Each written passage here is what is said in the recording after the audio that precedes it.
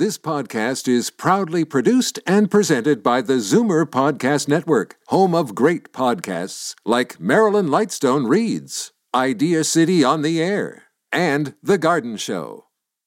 The most memorable interviews and listener calls from the week that was on Fight Back with Libby Znaimer. Welcome to the best of Fight Back with Jane Brown. Good afternoon and welcome to the Sunday edition of the Best of Fight Back. More of what you want to hear from the week that was. We know the long-term care sector is hardest hit in the COVID-19 pandemic, and the new ban forbidding nursing home employees to work in more than one facility has exacerbated the staffing shortage. Earlier this month, the provincial PCs at Queen's Park announced they would be sending teams from hospitals into nursing homes to assist. And then this past week, the Premier announced military medics would be sent to the 5 hardest hit nursing homes in Ontario. Prior to the announcement on the military, Libby Znaimer spoke with Lisa Levin, CEO of Advantage Ontario, and Dr. Brian Hodges, Executive Vice President of Education and Chief Medical Officer at the University Health Network. In fact, Dr. Hodges is one of the physicians who volunteered to help out. On very end of last week, Thursday, we had a call from the Ministry of Health that we were asked to help support the Rakai Centres, which are 2 homes in downtown Toronto, Sherbourne and Wellesley sites. And so immediately, myself and the chief doctor and the chief nurse, Dr. Joy Richards, and I, together with a lot of our colleagues from infection control and the various areas of the hospital, did a rapid assessment together under the guidance of their CEO, Sue Graham-Nutter.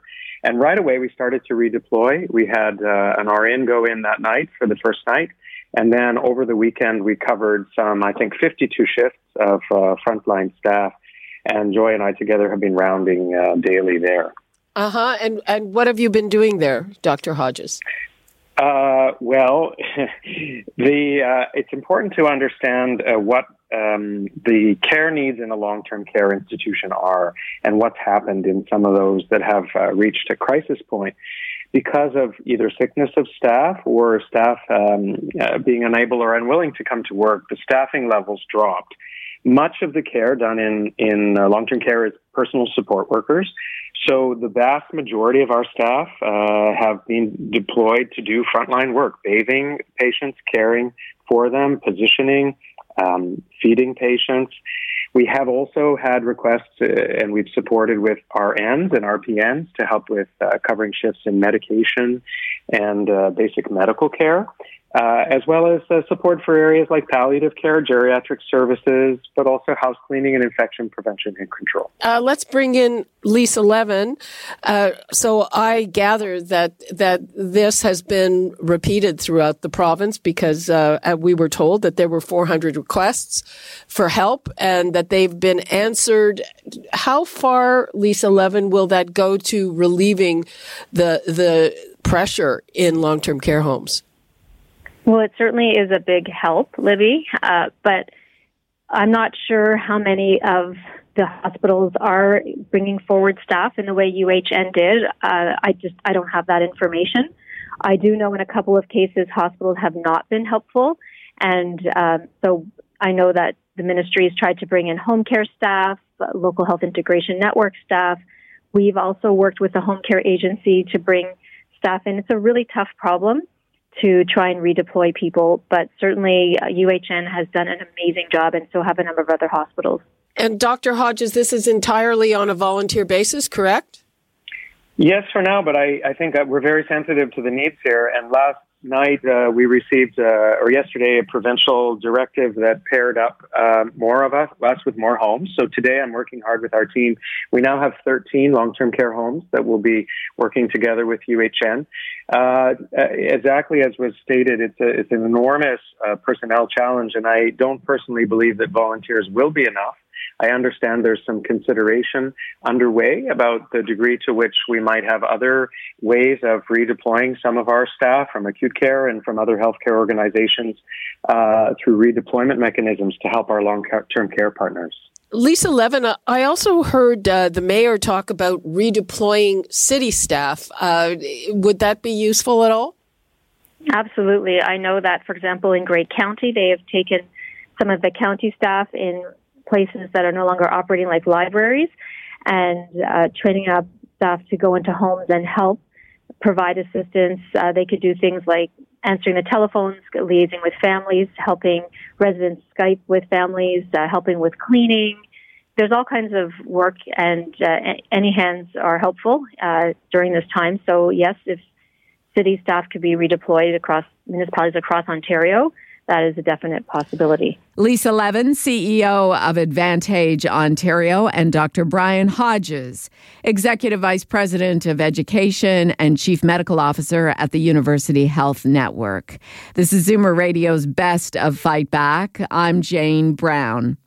The fast-moving pandemic has prompted many people in the medical community to change their opinions about the threat it poses and how to deal with it.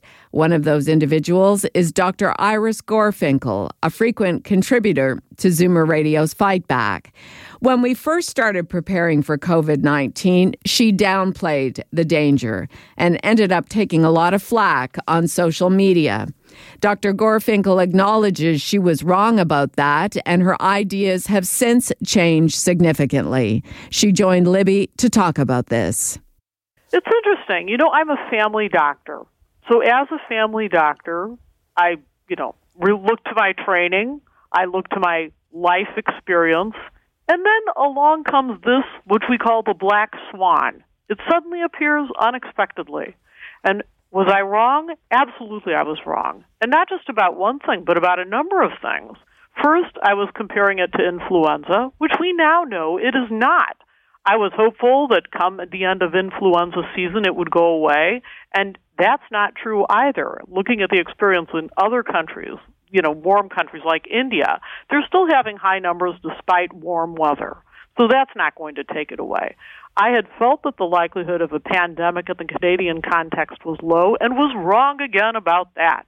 You and I personally had a conversation about shaking hands. Right. Again, wrong. So it's interesting how, the concept of a family doctor understanding what to do in pandemics is probably not a very good one. We have to look to people with expertise in pandemics to help guide the thinking around this. It's easy to have 20/20 hindsight, and the reason I so publicly want to embrace the things that I was wrong on is because it is important that our health leaders do the same, that we create a space of intellectual agility for them, that they can embrace what was done wrong, learn from that, and say, okay, we can do better. I think that the response has to be a scientific response and not an emotional response. I think that for our health leaders, and anyway, our political leaders, we need to create a zone of emotional safety that allows them to say, yes, I was wrong about that. And you know what? I'm going to change what I do now in view of the new information that I have. And that is critical. It's actually thinking like a scientist. And in fact, I don't look at being wrong as necessarily a bad thing. It is something that I can learn from. I can then change, and I can do, policies for a country that can make a difference. We know you heard from all kinds of people on Twitter, but have you heard from your patients about this? Oh, absolutely. And I think what's happening right now is a lot of my patients are having a lot of COVID anxiety. I mean, it's become a diagnosis that's like a personal diagnosis that I'll use. And I think what's happening is there's actually a grieving going on, a grieving of what the life once was. Whether that translates into a career or cooking for somebody or going out and just socializing, whatever that self-definition was is now, in a way, dead. It's gone. And so people go through those same stages of grieving: denial, anger, bargaining, sadness, and then finally acceptance, that space in which we can establish new routines to replace the old. Have you been doing virtual consultations with your patients? Only, yeah. Are you busy with that? Is that like a full day of work? It is a full day of work. Yeah. So it's actually what's interesting is that the same health problems that they had before are continuing, and now, put on top of it all of the psychological and physical, manifestations and worries of COVID. So it's actually become very, very busy. What worries me about clinical practice is that I lose the ability to see them. Many of them I'm talking on the phone to. I lose the vital signs, which are called vital for a reason, and I lose the advantage of the physical examination. So I'm concerned about the potential for error in that space. What would you like to leave us with, especially on your initial reaction to COVID? Let's give our leadership the intellectual agility, the emotional safety zone that they need to say, I was wrong, I want to do better. Let's try to understand this. Let's try to concentrate on the separation of politics from pandemic preparedness. They're actually two very separate things. And in this sense, the World Health Organization, it would be wise to try to break that up. We don't want politics to interfere with pandemic preparedness. They're actually two very separate things. It's like state and religion, kind of. Yeah, good luck with that. And we should work as a single unit worldwide, as opposed to separate countries, because the virus doesn't care if you're in Canada versus Taiwan. It's going to behave the same way. Family physician Dr. Iris Gorfinkel in conversation with Libby Znaimer. I'm Jane Brown, and this is Zoomer Radio's Best of Fight Back. Our political leaders and public health experts have repeatedly been asked, when will we be able to begin reopening the economy? This past week, Premier Doug Ford backtracked on comments that we could start reopening around May 24th, later saying that is absolutely not going to happen. Ultimately, it will be up to the public health authorities to make the call. So what has to happen before we start getting back to normal? Libby Znaimer was joined on Wednesday by Dr. Joshua Tepper, President and CEO of the North York General Hospital here in Toronto. First of all, we're going to continue to want to look very carefully at the data. We're going to want to see that flattening of the curve that we've seen over the last roughly 10 days or so continues. And that we aren't suddenly seeing an uptick or a change, particularly outside of the long-term care homes. We know our shelters, our congregate living settings are really hot spots, but we want to be looking for outside of those hot spots as well. So a continued flattening is number one. Number two is we're going to continue to want to look at our testing capacity, which is steadily improved in terms of how many tests we can do and how fast we can get the results back.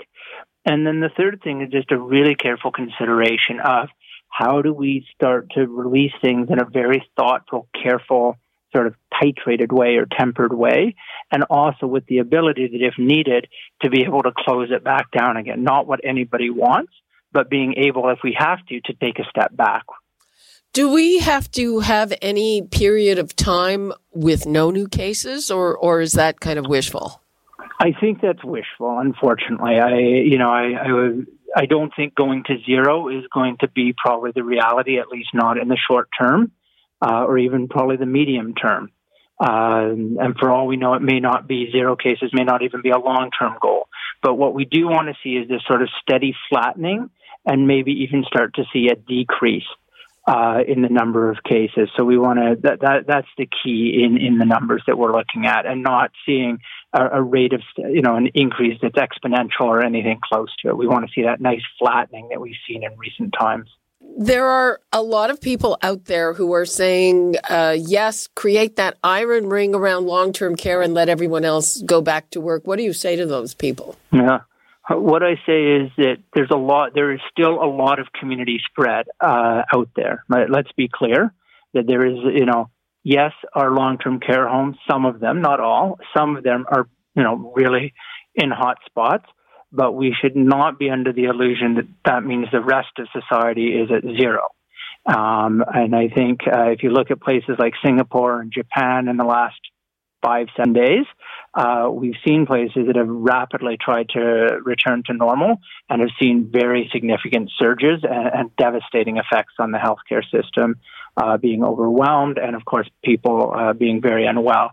So I think that sort of binary, there's a community and a long-term care, is a bit artificial, and this idea that the community is at zero and long-term care is hot is also an artificial construct. And we continue to admit patients every day in our hospitals, including mine, from the community, not long-term care. with COVID-19. So this has to be, as our Premier said very wisely and thoughtfully, a very careful, titrated, cautious return to normal, not a light switch on and off, but a very careful dimmer switch. As frustrating and as hard as it is, continue to abide by the social distancing rules. Again, we're talking about a change in roughly a month's time. We've still got a month to get through. Mm-hmm. And so we can't change our behavior today because we're excited about something that's going to happen in a month from now. And so we do have to double down. We should feel proud, I guess, of the number of Canadians who've been saved because of how hard we've collectively been self-isolating and physically distancing. And we need to continue. And people can't confuse what the Premier's talking about doing in 4 weeks with what people think they want to do this weekend. Dr. Joshua Tepper, President and CEO of the North York General Hospital here in Toronto. I'm Jane Brown, and this is Zoomer Radio's Best of Fight Back. COVID-19 has forced the cancellation of elective surgeries and some cancer treatments in Ontario since a state of emergency was declared. If you've been bumped because of the pandemic, you're probably anxious to know when you can expect to be rebooked or what you can do in the meantime. On Thursday, Libby asked about these concerns when joined by Dr. Sean Bevan, Chief Science Officer at the Arthritis Society, Dr. Anish Kirpalani, radiologist at St. Michael's Hospital in Toronto, and cardiologist Dr. Harry Rakowski at the University Health Network. What is happening is twofold. So one is there is a reduction in care. If we look at heart attacks, where people who have heart attacks are usually smart enough to come to the hospital, but there's been a reduction of perhaps 20 to 80%, depending on where you are, of people presenting for emergency care for heart attacks. And so that's inappropriate. It's not just the reduction of care, it's the fear that people have that if they have something that otherwise they would have thought was urgent, they're afraid to come to the hospital because they're afraid of catching COVID, which they're very unlikely to do. So the two things are, one, be patient. That care will come back in a staged and an effective way. Two, if you're sick, come to the hospital. It's still very unlikely that you're going to catch the infection there. Okay, let's bring in Dr. Kirpalani. What is the impact of the postponements in your work? You know, in many cases, the issue is that people are scared and they don't want to come into a hospital for fear of catching COVID. They don't want to go to medical facilities.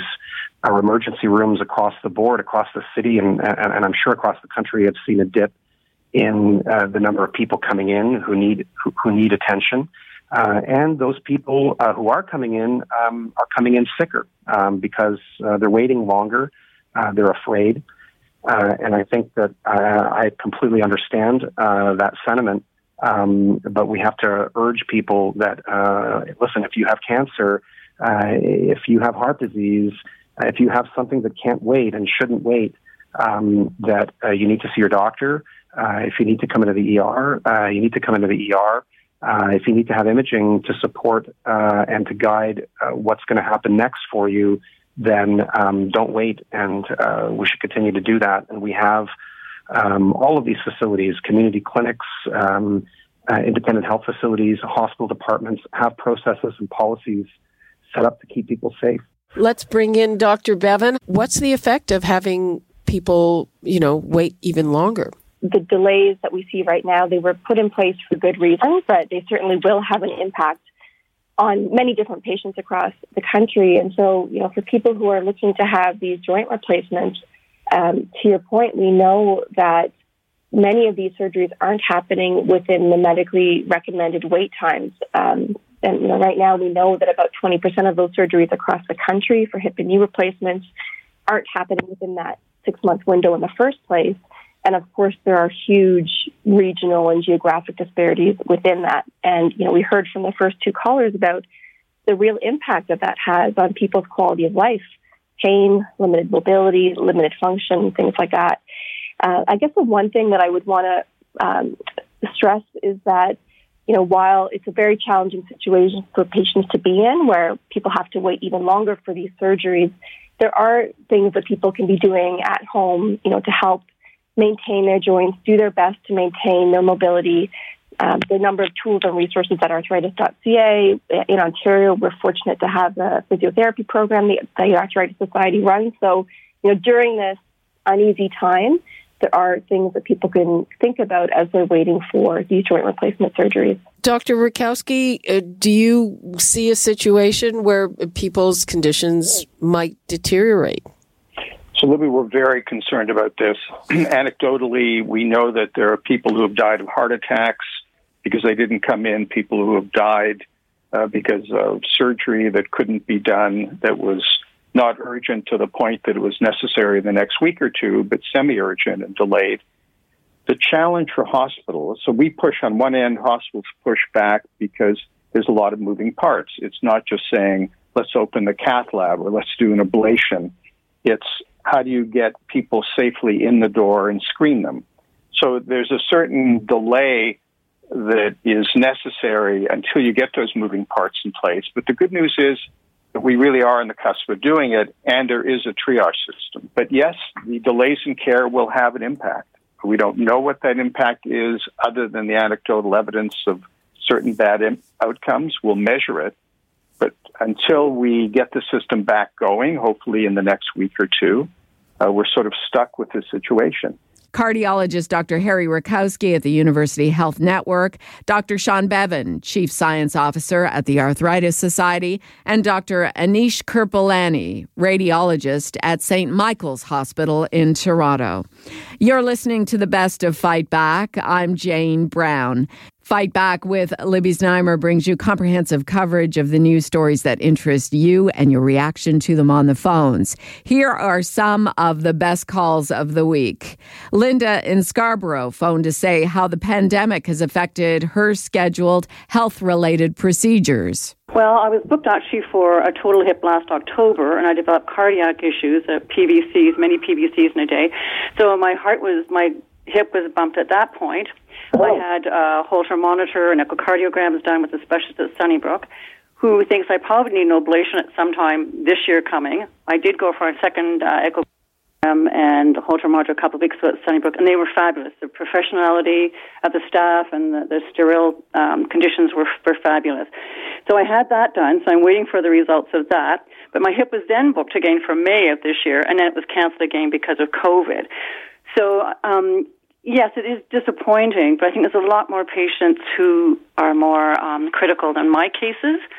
So I think the doctors usually, would prioritize the cases and put them first. And the only thing I could say, Libby, is keep a stiff upper lip, keep calm and carry on, and that's all we can actually do right now. And now, Fight Back's Knockout Call of the Week.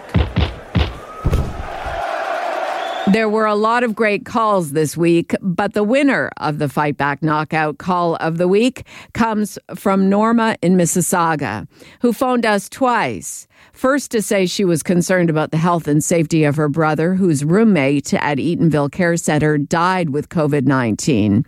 Norma later called to say, as a result of telling her story on Fight Back, which also got the attention of CARP, her brother is receiving much better care. I received a call on Monday evening that says, from the executive director, that says she will follow up, and the first thing she will do is to get someone to shave him, because that was the worst part of his condition.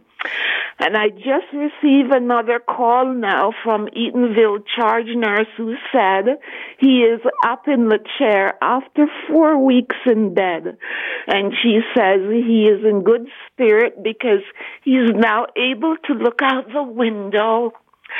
So I just want to say thanks so very much, because I don't think anything would have been done for my brother if I had not brought it to the attention of your show. So at least I know he's looking partly like a human being and he's not positive. That does it for this week's Best of Fight Back on Zoomer Radio. If you'd like to qualify for the Fight Back Knockout Call of the Week, phone us noon to 1 weekdays at 416-360-0740 on Zoomer Radio, AM 740 and 96.7 FM in downtown Toronto. Or if you have a comment, email us at fightback@zoomer.ca and follow us on Twitter at FightbackLibby. I'm Jane Brown. Join me again next weekend when we'll round up the best of Fight Back. The Best of Fight Back is produced by Jane Brown, Justin Eacock, and Zeev Hadi, with technical production by Kelly Robotham. Executive producer, Moses Znaimer. You're listening to an exclusive podcast of Fight Back on Zoomer Radio, heard weekdays from noon to 1. You're listening to an exclusive podcast of Fight Back on Zoomer Radio, heard weekdays from noon to 1. This podcast is proudly produced and presented by the Zoomer Podcast Network, home of great podcasts like Marilyn Lightstone Reads, Idea City on the Air, and The Garden Show.